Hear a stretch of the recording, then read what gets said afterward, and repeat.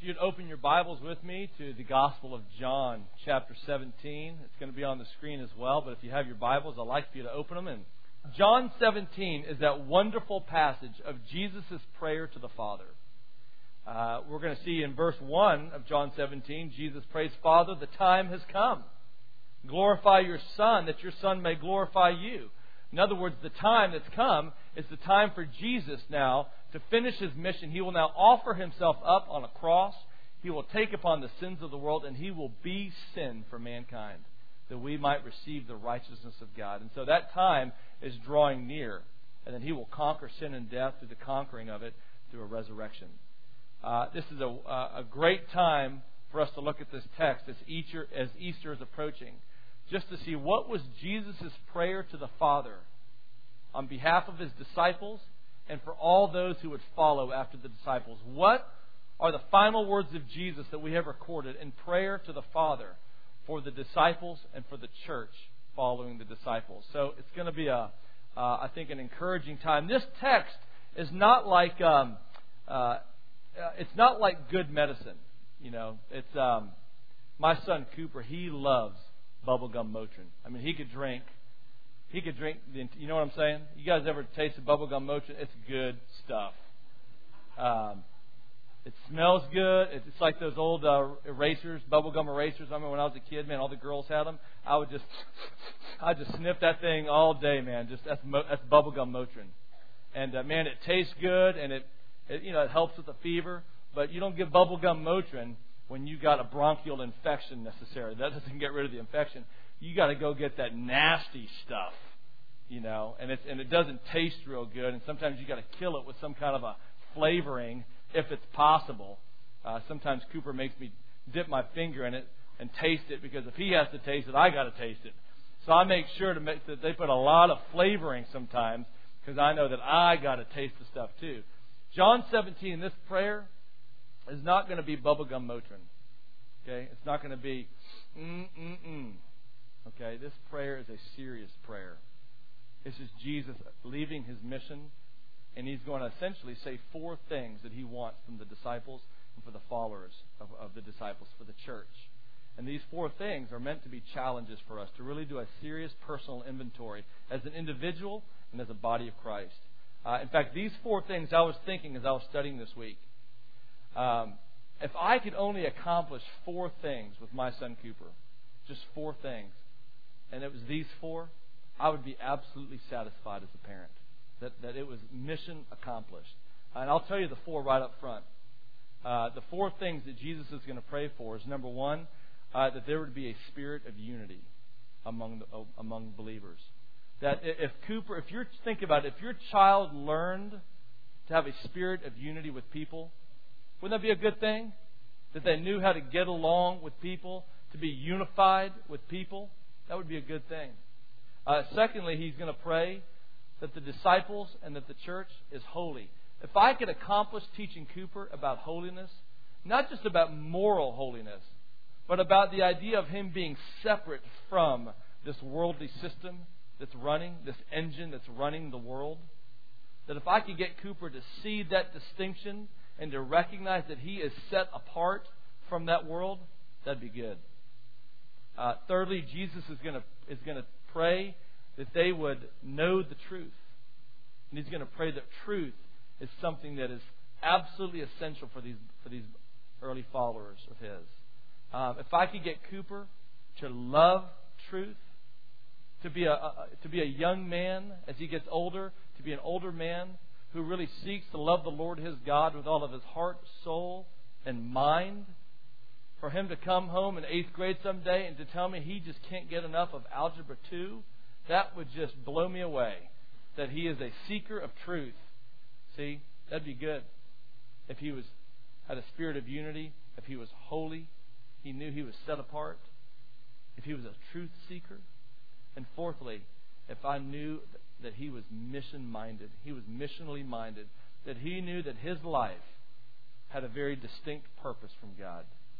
That, like the sons of Issachar, we read, they were men who understood the times. Amen? They understood the times, and they understood what their role was in their day. If I could get those 4 things done, hey, I don't care what Cooper does for a living. As long as those 4 things are done. He can be a doctor. He could be in the ministry. He could do any kind of job he wants. I don't care what he does. I don't care how big his house is. I don't care what kind of car he's got. I don't care how big his bank account is. I don't care how attractive his wife is. I don't care about any of that stuff. If he did these 4 things, I would be satisfied as a parent. See? And these 4 things, imagine the impact of these 4 qualities and what they would have on a church community. If a church community actually assimilated these 4 qualities of Jesus' prayer into their lives. You know, one of the statistics that I just continue to be absolutely amazed at is when guys like George Barna and stuff kind of talk about how many evangelical Christians there are in America, sometimes it's hard for me to believe it. You know, when you hear these numbers of 35, 40, 45 million born-again evangelical believers, where are they? Why is our culture the way that it is? If there's that many who have embraced the light and who know that the key of life is to reflect the light, why isn't there more light?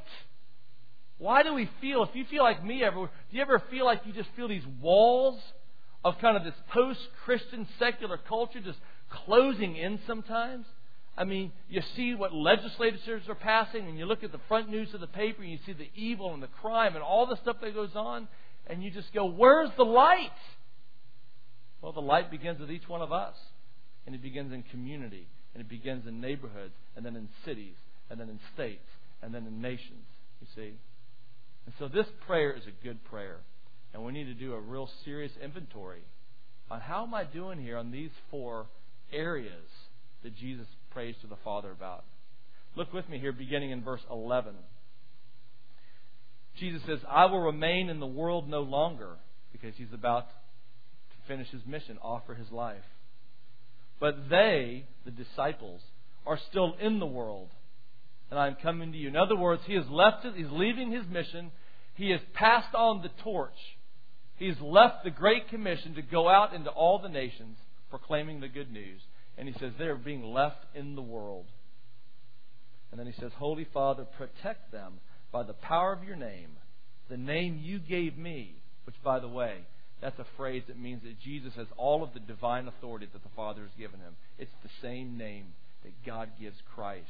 It's a great Christological verse here. The name you gave me, so that they may be one as we are one. There it is. That's his first thing that he asked the Father. That they may be one as we are one. Now look how important this is to Jesus. Look down in verse 20. He goes on here. Look how many more times he says this. My prayer is not for them alone, meaning just the disciples. I pray also for those who will believe in me through their message. Who's that? You're looking at them. It's the church.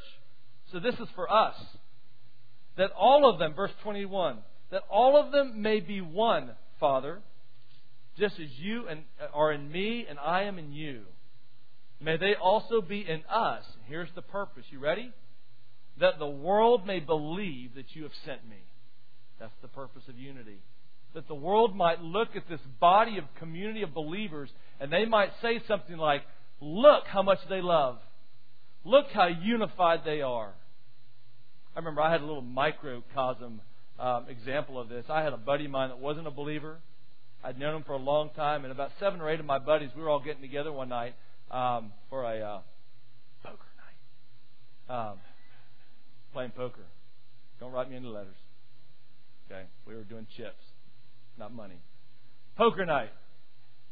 And I had a couple reservations. One, I wasn't necessarily sure I wanted my buddy to come because I knew my buddy.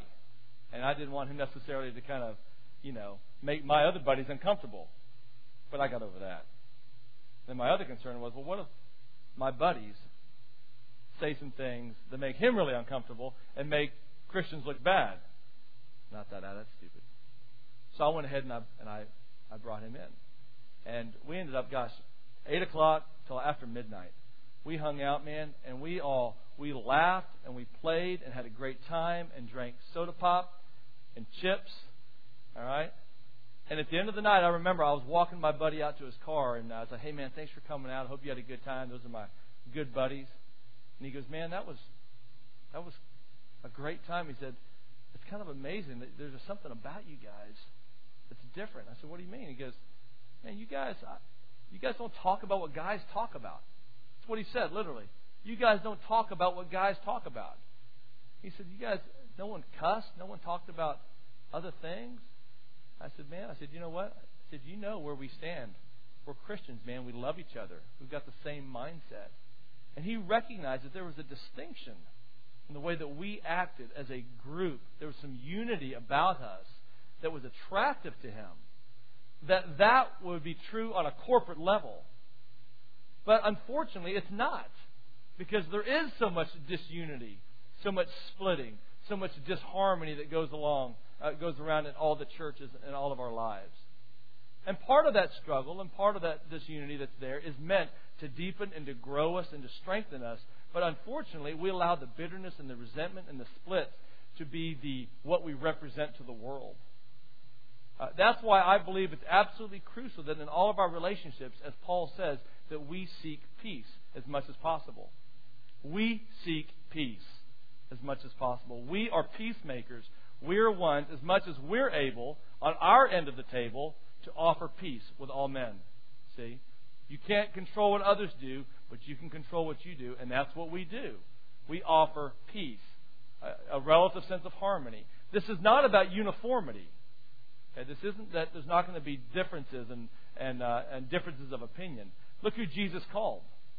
Jesus calls Judas, who's a member of the Zealot party. The Zealot party was a group that hated Rome. And then he calls Matthew. What did Matthew do? Matthew was a tax collector who worked for who? He worked for Rome. And Jesus very strategically calls each of these disciples with very different personalities, very different temperaments. He will call a Barnabas who's an encourager, who loves to introduce people to each other. He loves easily. Then he calls a Peter, who's kind of this impetuous, kind of abrasive guy. He calls them, and all of these guys come together. And now Jesus teaches them about unity and love. See? And now he wants to pass them on as he leaves. And he prays that they would be unified, that they would be one with each other as he is one with the Father, that the world might believe the message that was sent. Isn't that good? It's unity. We need to seek unity. Look what else he says here. Go back to verse 12. He says in 12, "While I was with them," he says, "I protected them and kept them safe by that name you gave me. None has been lost except the one doomed to destruction, so that Scripture would be fulfilled." That one, of course, is Judas. He was lost because he was doomed to destruction according to the Scriptures. One would betray him. But Jesus says all these others stayed. They remained because Christ protected them. Christ kept them. You remember what Satan said to Jesus when he asked about Peter? Jesus goes to Peter and he says, "Peter, Satan has come to me and requested that I let him sift you like wheat." You know, Peter said, "What'd you say?" You just say no, right? Jesus protects him. He can look at Satan and go, not yet. Not yet. I am his protector. I'm the one that will guard and protect. And none will be snatched out of my hand. He is our protector. He is our hidden resources. See, and the reason he prays protection is because the battle that we're in is a spiritual battle. Paul says it like this: "For our battle is not against" what? "Flesh and blood, but against powers and principalities and dominions."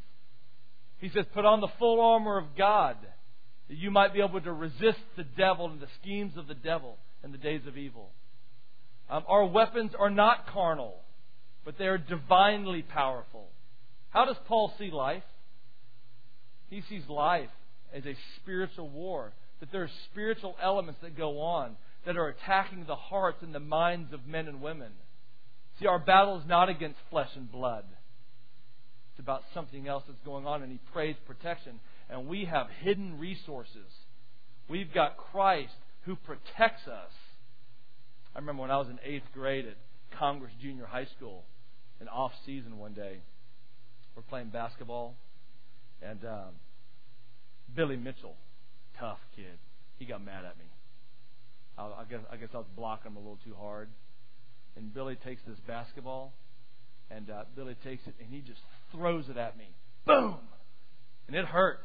And all of a sudden, I've got this choice. Get beat up or lose my pride. And I just thought, well, we'll see. I have no idea what I'm going to do.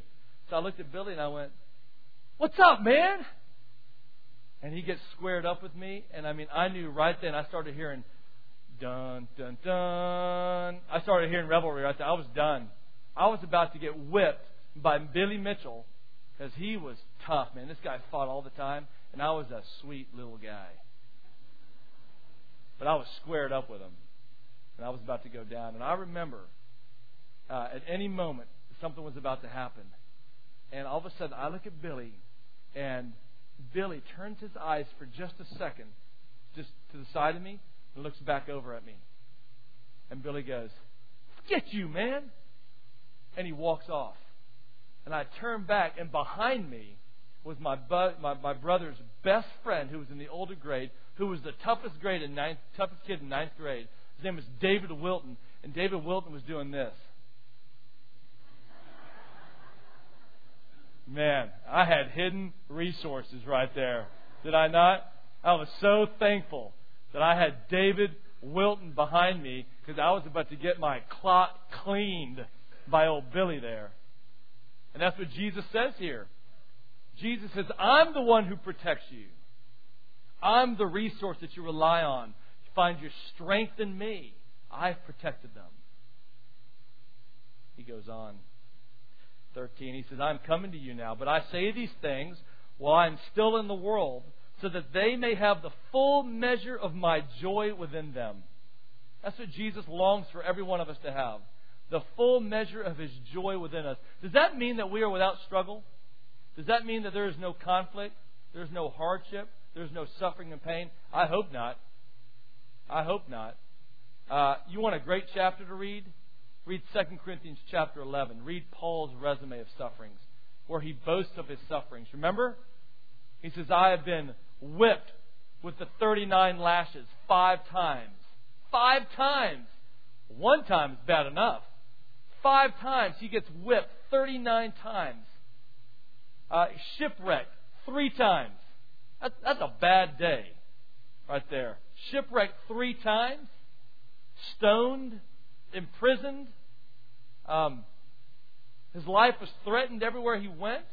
He says he was a night and a day in the deep. Meaning he was treading water in the middle of the sea all night. That's a bad day. And yet Paul at the end of that can say, "Yet praise be to our Father." How can Paul say that? Yet praise be to our Father. My back is torn up. My face is beaten up. I'm exhausted. I'm spent. Life has not looked like what I thought it was going to look like. Yet I can say praise be to the Father. It's because he was able to walk with the joy that Christ offered him. See? Isn't that good? The joy of Christ that's in his life. He says in 14, "I've given them your word, and the world has hated them. For they are not of the world any more than I am of the world." Here's your second point. The first one was he prays for their unity. The second one is he prays for their holiness. Not just moral holiness. He prays for their separateness. That there is the recognition that I am not a part of the system. See, I am not a person who's involved in the system and look like the system. And he's going to flesh that out again in a minute. But what is this word that he prays? Look what he says. He says that they're not of the world even as I'm not of. I'm sorry, he says in 14, "I've given them your word, and the world has hated them." What is the word that he has given them that has caused the world to hate them? Well, it was the radical teaching that Jesus had that was so contrary to the religions of his day that Jesus said, it's not what you put into your mouth that makes you unclean, but what? It's what comes forth from the heart. You see? Jesus says it is your heart that makes you unclean. And then he says everybody's guilty. He says You've heard it said, thou shalt not commit adultery. I tell you that if you've lusted in your heart, you've already done it. He says, you've heard it said, thou shalt not murder. But I tell you, if you've gotten angry with your brother from your heart, you've already murdered. See, in Jesus, all of a sudden, He just smooths out the playing field. And He takes Pharisees and Sadducees and religious leaders, and He just wipes the slate clean, and He goes, our hearts are darkened. Our hearts condemn us. See? And then He makes the claims. He says, I am the way. I am the truth. I am the life. No man comes to the Father but by me. Radical words that Jesus gave them. And these followers took these words and they embraced them, and they began proclaiming these words of truth that Jesus gave them. And how did the world treat them? The world hated them. Because everything about the world is about self-achievement and human goodness and human accomplishment. It's not about the work of God that we need desperately. Paul says, in my flesh dwelleth no good thing. You believe that?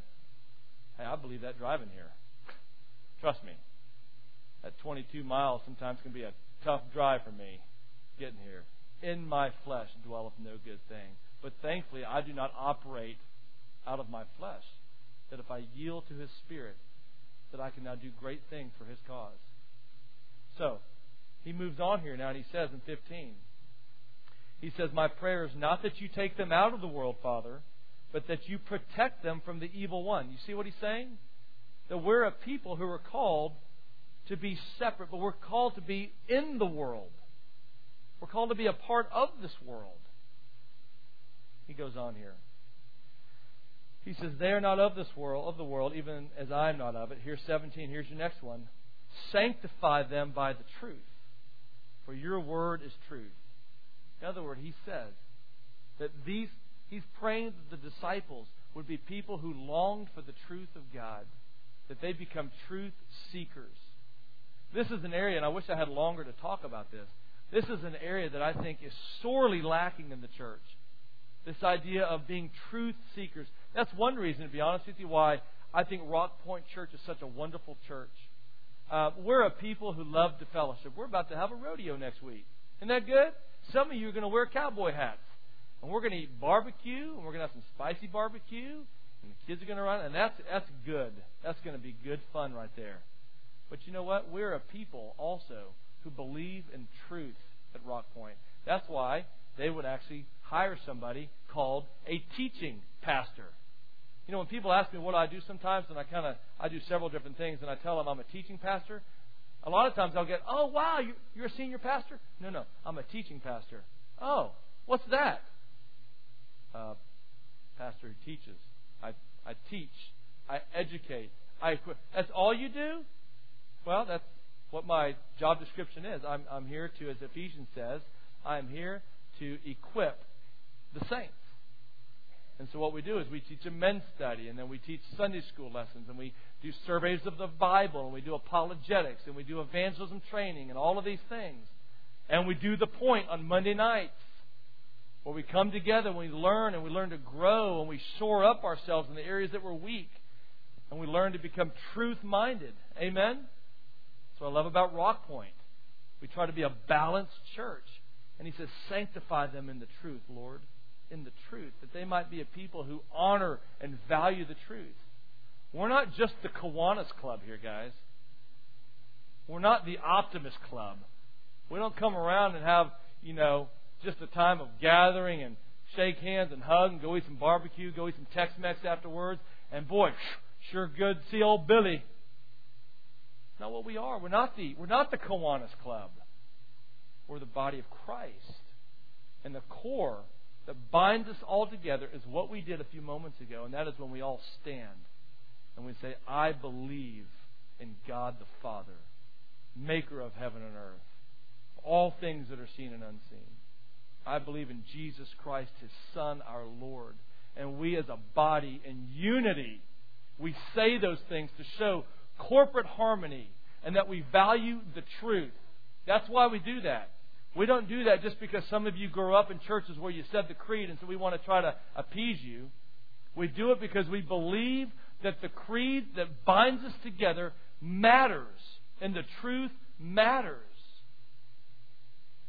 I do a lot of traveling and speaking, and one of the things that I try to say to young people when I speak to high school groups and college students is I try to inspire them to go beyond an undergraduate degree, to go further, to get the advanced degrees, get into society. See? Love the truth. Use your mind for the glory of God. He concludes here, and look what he says, 18 and 19. He says, as you sent me into the world, I have sent them into the world. There it is. He has sent us into the world. That's our mission. He has sent us to do a work on His behalf.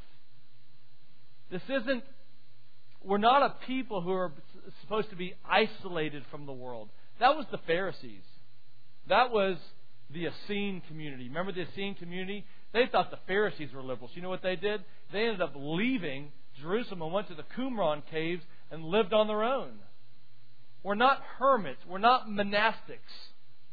We're a people who have been sent into the world. We don't isolate ourselves from the world. We're not, God bless them, they believe the truth, but we're not the fundamentalists of the early 20th century that divorced ourselves from society and from culture. Hey, Christian Yellow Pages, that's all right. That's fine. Christian music industry, that's all right. Christian publishers, hey, that's fine. But listen, we need to make sure that whether it's homeschooling, private schooling, Christian Yellow Pages, bumper stickers and exclusives, that what we're not doing is we are not in an isolation mentality.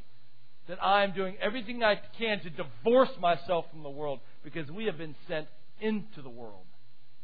Now the problem with being sent into the world is if you don't isolate, a lot of times you will amalgamate or you'll blend in with the world.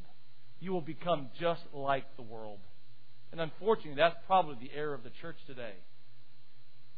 We look there's very little distinction between the church and the world today. We look just like them, unfortunately. And Jesus says, no, I'm not sending you into the world to look like the world. I'm sending you into the world to permeate the world. So that you might carry the light into the world and that your life would be a fork in the road of all those around you. That they might see something in your life of unity, of holiness, of truth. And they might at some time look at you and they might say, there is something different right there. There's something different with Matt, with Michael, with Tina, with Stephanie. There's something different about that person. What is it about their life? You see? And we are sent to permeate the world and make change. By the way, that's what the early church did. They didn't isolate themselves from the Roman Empire and the Jews. They didn't amalgamate themselves and become just like them. They simply permeated society so that they began to affect everything around them. And that's the goal of our instruction, is to permeate our society. And he finishes up here and he says, for them I sanctify myself. Now, this word sanctify here, a lot of times it means to be set apart from evil, right? To be made pure. That's not the word here. Jesus is already pure. He's whole. So he's not talking about that form of sanctify. What he's saying is, he has sanctified himself. He has set himself for the mission of God. He has set himself apart from the world for the mission of God. And so he says that they too may be truly sanctified. And that's what we're called to do. We're called to set ourselves apart for a mission. Not merely to set ourselves apart from evil. Y'all see that distinction? That's the prayer of Christ. How do we affect change? How do we renew our neighborhoods, our cities, our states, our nation? We become a people who so permeate society that our holiness and our unity and our truth and our mission radically revolutionize those around us. And we've got a great historical test case. It's happened. We did it. And today we have to go back. We've got to go back and we've got to pick up the pieces and we've got to fulfill the prayer of our Lord. You know, my son Cooper, he thinks I'm amazing. And he's right. I teach tennis at a club in Dallas, and I had him on the court not too long ago, and we've been doing lots of forehands and backhands, and so we're working on the serve. Those of you who play tennis, both of you out there, the serve is one of the more difficult shots to hit because it's a different kind of emotion. So I'm teaching him, and Cooper's trying to get it. He's throwing the ball all over the place, and he's swinging sideways, and he's just trying to get it. He's 7.5. He's trying to get it, but he'll be great. Trust me.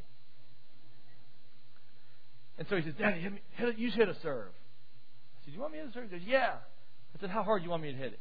He goes, 1,000,000 miles an hour. I said, how about 100? He goes, okay. I said, all right. So I take a ball, and I get up there, and I just, bang, pop this serve. And he's like, whoa, Daddy, you're amazing. I know I am, Cooper. I know. We go to the gym and work out, and he'll go up there and do those little machine weights, and he'll put the pin on like the 5 or the 10, and, dink, dink, dink, and he'll pull on that thing. And, inevitably, I know it's coming. He'll put that pin at the very, bottom, and he'll go, Daddy, come here. What, Cooper? Come here, Daddy, lift this. Nah, you don't want me. Yeah, Daddy, lift it. All right, Cooper. And I'll get up there, and by God's grace, without a hernia, I'll grab that thing, and, it's for my son. So I'll go ahead and I'll pull that thing down, and he'll watch those weights go up. Daddy, you're amazing. Yeah, I know I'm amazing. He's learning to read, right? I love it, man. He's learning to read, and he loves to hear me read. I mean, at my house, he can't go a couple feet without seeing books on the coffee table, books on the kitchen table, books in my study, books in the car. When he gets in the car, he's got to move my books in the back seat. Books everywhere. And he'll say, Daddy, read this. And so he always calls them big books and kid books. So I said, Daddy, read a big book. So I'll pull out some book, whatever, book on theology or whatever, and I'll just start reading.